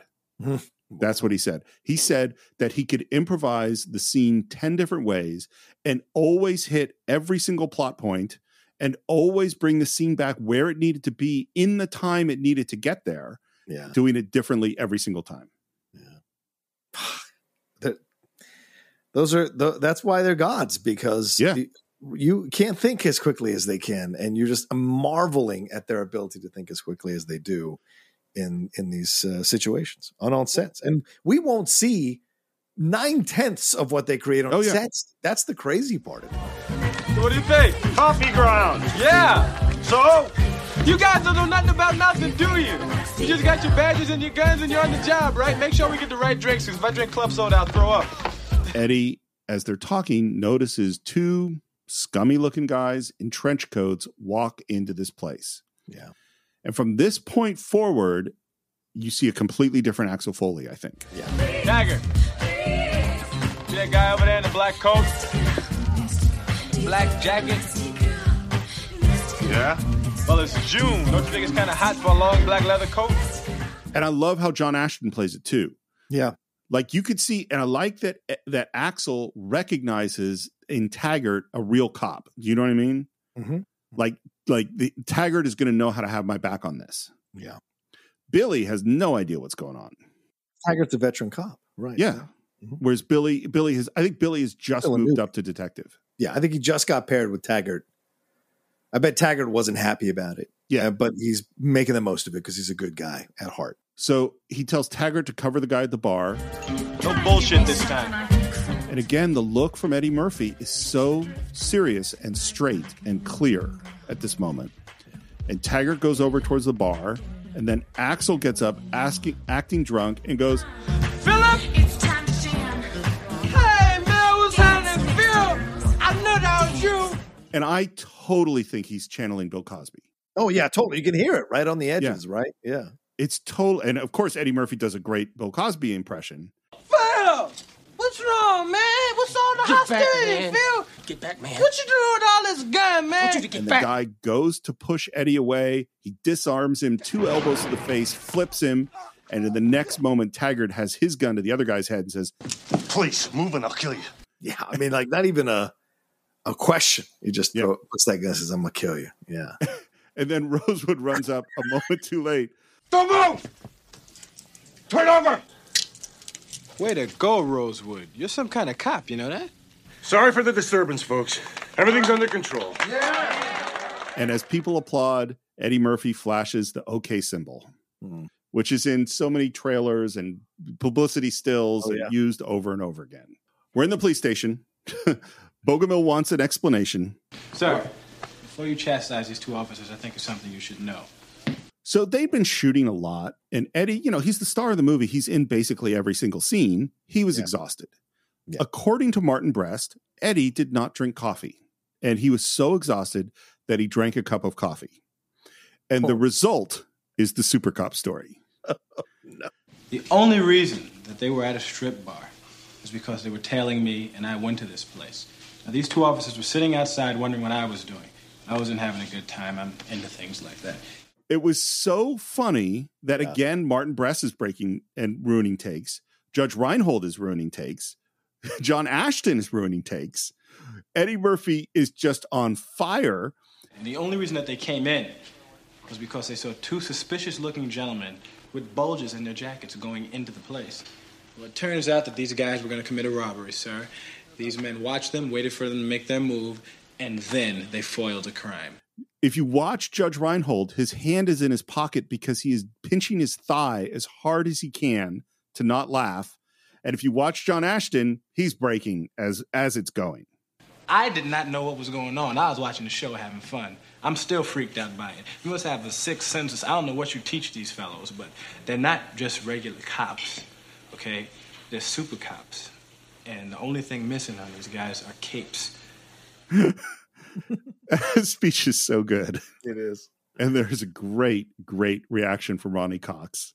Mm-hmm. And here's the deal. Ronnie Cox is such a good actor that he kind of is like almost believing it. You know, he's always like, okay, maybe. And then he asks, Taggart and Rosewood what actually happened. Well, and what's great is it's a plant because he asked Taggart who's going to tell the truth, which is something that's going to happen at the end of the movie when he isn't going to tell the truth. Right.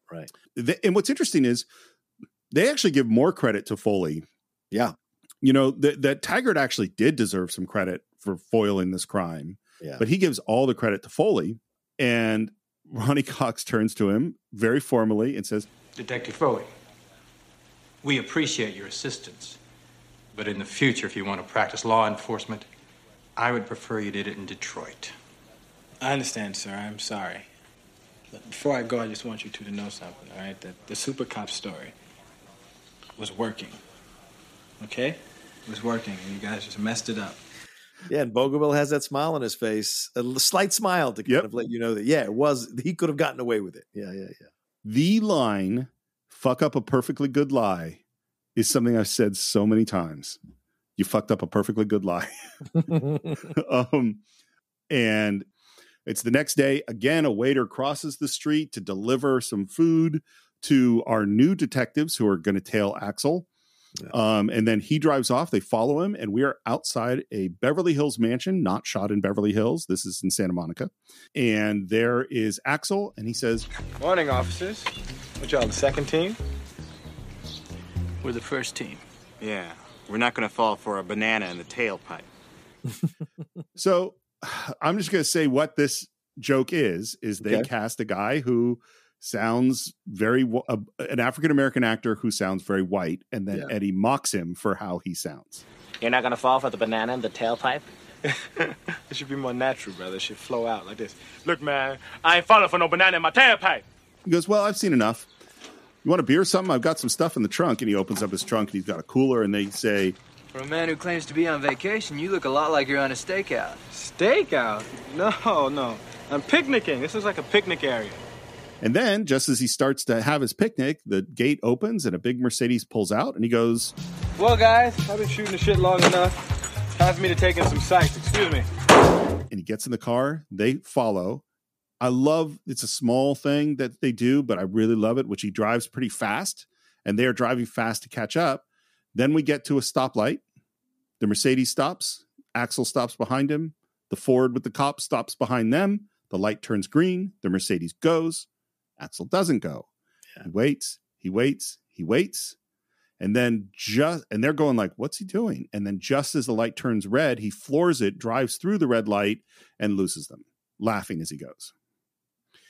Do you remember, John, a couple of months ago, someone asked us the Cinephile short question of how do you show intelligence in a movie? This is showing intelligence. Yeah. And that's why I love it. It's a totally small... You could have had a guy driving fast and lose the car. But this is being clever. And I love that. And this is throughout all of Beverly Hills Cop. It's also throughout Die Hard. It's like seeing someone come up with a cool idea of how to do a thing. Yeah. We show up at this club, and Axel pulls up. Here's the thing that happens all the time. I need a transitional shot, so I have to show the establishing shot of the club with Axel pulling up. But there's no content to it. It's not interesting. And so Martin Brest goes, I have Eddie Murphy. He went, Eddie, come up with something interesting.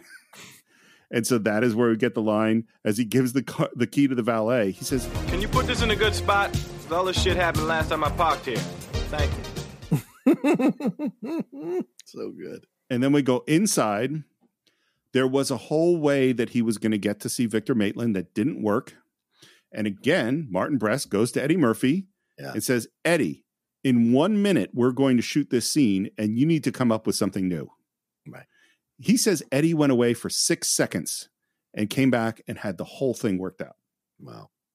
But once again, relying on a little bit of homophobia here to get into that position. So it's a default thing of Eddie's, which Eddie did apologize for. Again, I want to reiterate that Eddie apologized for that recently and said, it was some of that stuff I did. I shouldn't have done. I didn't understand the scope of it and the effect it could have on people. And I apologize, which a lot of comics don't do. A lot of stand-up comics feel there's somehow of a right to joke about whatever. So I think he deserves a lot of credit because like Judge Reinhold said, he's a comedy god, Steve. He didn't have to apologize. Yep. He did, which shows. Well, and it's like, and again, I'm going to say the same thing I said before. When I saw this movie in 1984, I thought this was absolutely hilarious. Oh yeah, of course. And I don't like, is it a gay character? Is it a cliche? Absolutely 100%. Mm-hmm. Is the idea of the bit still funny? Yes. I actually think this is a funny idea in the sense of I'm going to this, how am I going to get to talk to this guy? Well, someone says, I'll bring him the message and you give him some ridiculous message that he's not going to want to deliver. Right. I think it's a funny bit. Again, I'm not saying that it's okay to do these kinds of cliches. It certainly wouldn't be today. So Eddie does get past him, walks into this beautiful dining room of some club. There is a ridiculous buffet with giant ice sculptures. Yeah. And there we see, again, Jonathan Banks. Zach stands up to step between Eddie and Victor Maitland. Look, cuz, don't even try it, okay? Why don't you get the hell out of here, cuz? We're going to use that word cuz a bunch.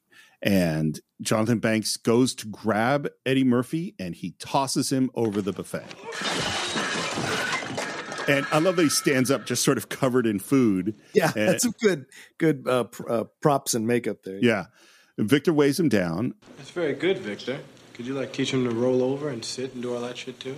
And again, Eddie plays this all totally straight. Victor, I know that you're into a lot of crooked shit. And I have a pretty good idea that you had Mikey killed. And when I find out for sure, I'm gonna fuck you up real bad. You know what else it makes it work is it's all the silliness that makes him playing these lines straight so strong. Yeah. Now listen to me, my tough little friend. I don't know from under what stone you crawled, or where you get these ridiculous ideas about me. And Eddie Murphy puts his chin in his hands, like it's sitting at story time as he listens. It's great. This is how you absolutely diffuse somebody. Yeah. But it seems painfully obvious you haven't the slightest fucking idea who you're dealing with. Now, my advice to you is crawl back to your little stone in Detroit before you get squashed. And Eddie is just staring at him as the police come up from behind, grab Eddie Murphy, handcuff him, and the whole time he's just got that dead-eyed stare at Victor Maitland. Catch you later, Vic. And he says, I think Vic says, I look forward to it. Yeah. Something like that. Yeah. So great back and forth between them. And you're right, Steve. This is the kind of really serious moments works so well. We just had a comedic moment to lead us into this situation. And of course you can have issues with the comedy in that comedic moment, which are totally understandable, but that's the kind of thing that kind of disarm us for a second. And then boom, we're back into the seriousness of the and he does toss Jonathan Banks over that buffet and sits down calmly. And you see the two antagonists, or the two competitors, rather, the two gladiators here delivering essentially their missives and what's going to propel us into the back half of the movie here, because clearly he can't get rid of Axel, and the fact that he's been twice now been able to get into a place of comfort for him is showing his tenacity to Victor, and Victor now turning up the menace when he says to him, if you knew me, you clearly would be scared out of your mind because you don't know who you're actually fucking with. And I think that's so great the way it works. And Eddie calmly gets arrested and calmly walks out, but drops his last kind of shot at him before he goes. So it's a great, I almost call this like wrestling final promos between the two combatants before they get in the ring and wrestle, which is great. And also one last thing, Steve, I want to throw my, you know how I am sometimes. But the thing where he's like, let me tell you something. It reminded me of Waltz in Godfather. Let me tell you something. My Kraut Mick friend, he doesn't get that movie, and I'll tell you why. So I like the kind of allusions here to that scene as well. Well, I think it's funny. I hadn't thought about it, but it's a good metaphor because we both have powerful Beverly Hills guys who are not used to having anybody mess with them. Right. And from out of town, coming in from out of town, coming into their world. And I think at this moment, it's like all the subterfuge is gone. You know what I mean? Like, yes. This is the battle. I am coming after you. I am going to stop you. And I think at this moment, it's a good time to end part one of our exploration of Beverly Hills Cop. As always, we'd love to hear your opinions on our Facebook page or on Twitter, where you can search for what the fuck is our name? Please keep that in there. No. I don't know how often you have these things just fly out of your brain. You're on camera way more than me, bro. All the fucking time. Please. It's honestly, it's remarkable that we ever get it right, frankly. But I believe it is Cine_Files on Twitter, Cinephiles Podcast on Instagram. You can subscribe to the show on Apple Podcasts or YouTube. Hey, reviews. Why aren't people reviewing the show anymore, John? Yeah, come on, guys, review the show. Give us your give you your 2 cents. And I know people are discovering our podcast all the time, and we cannot stress enough how much we need your reviews and appreciate your reviews to keep us in people's brains and keep us being a podcast that people suggest to, or that these services suggest to people to listen to and enjoy. Particular as a podcast that's been around for a while, because you might think like, oh, they're established, they don't really need the reviews anymore. And it's actually the opposite, because when a podcast starts out, the algorithm puts them forward. It's a new podcast, so if it gets a few good reviews, it'll pop it right up to the rankings. Older podcasts, they will get lost. Yes. So new reviews is what brings us back up when someone does a search for movies. So please leave your reviews on Apple Podcasts. Please leave your comments on YouTube. They're always a lot of fun to respond to. If you want to buy or stream Beverly Hills Cop, you can do it on cinephiles.net. I think we've mentioned several different shorts as we've gone along. Yes. We have our Cinephiles shorts on patreon.com/thecинephiles, where you can also suggest films and participate in other ways. And if you want to reach me, you can reach me at SR Morris on Twitter, SR Morris1 on Instagram, and Enterprise Incidents, where we are now into season 3 of the original series. Yeah, there's some very good episodes in season 3 and some less good episodes. In fact, we were recording what I believe is the worst episode of the original series ever in a few days. Nice. John, how would people reach you? You can always find me at The Roca Says on Twitter and Instagram and TikTok. The Outlaw Nation on Twitch, doing a lot of stuff on Twitch there, so go and head on over there. And also my other podcasts, the Top 10 and the Geek Buddies that are out there for you all to enjoy. And my YouTube channel, youtube.com/John Roca Says. Look, I know thousands of you listen to us and download us. Would love for you all to head on over to my YouTube channel as well and give it a subscribe. We're trying to cross that 25,000 subscribers mark. Would really appreciate your help. And we also have our YouTube channel, as Steve said. So go and subscribe to that. Do double duty, for God's sakes. You're getting great content on both those YouTube sites. I 100% endorse this message. And I think that's it for this week. We will see you next time for part 2 of Beverly Hills Cop right here on The Cinephiles.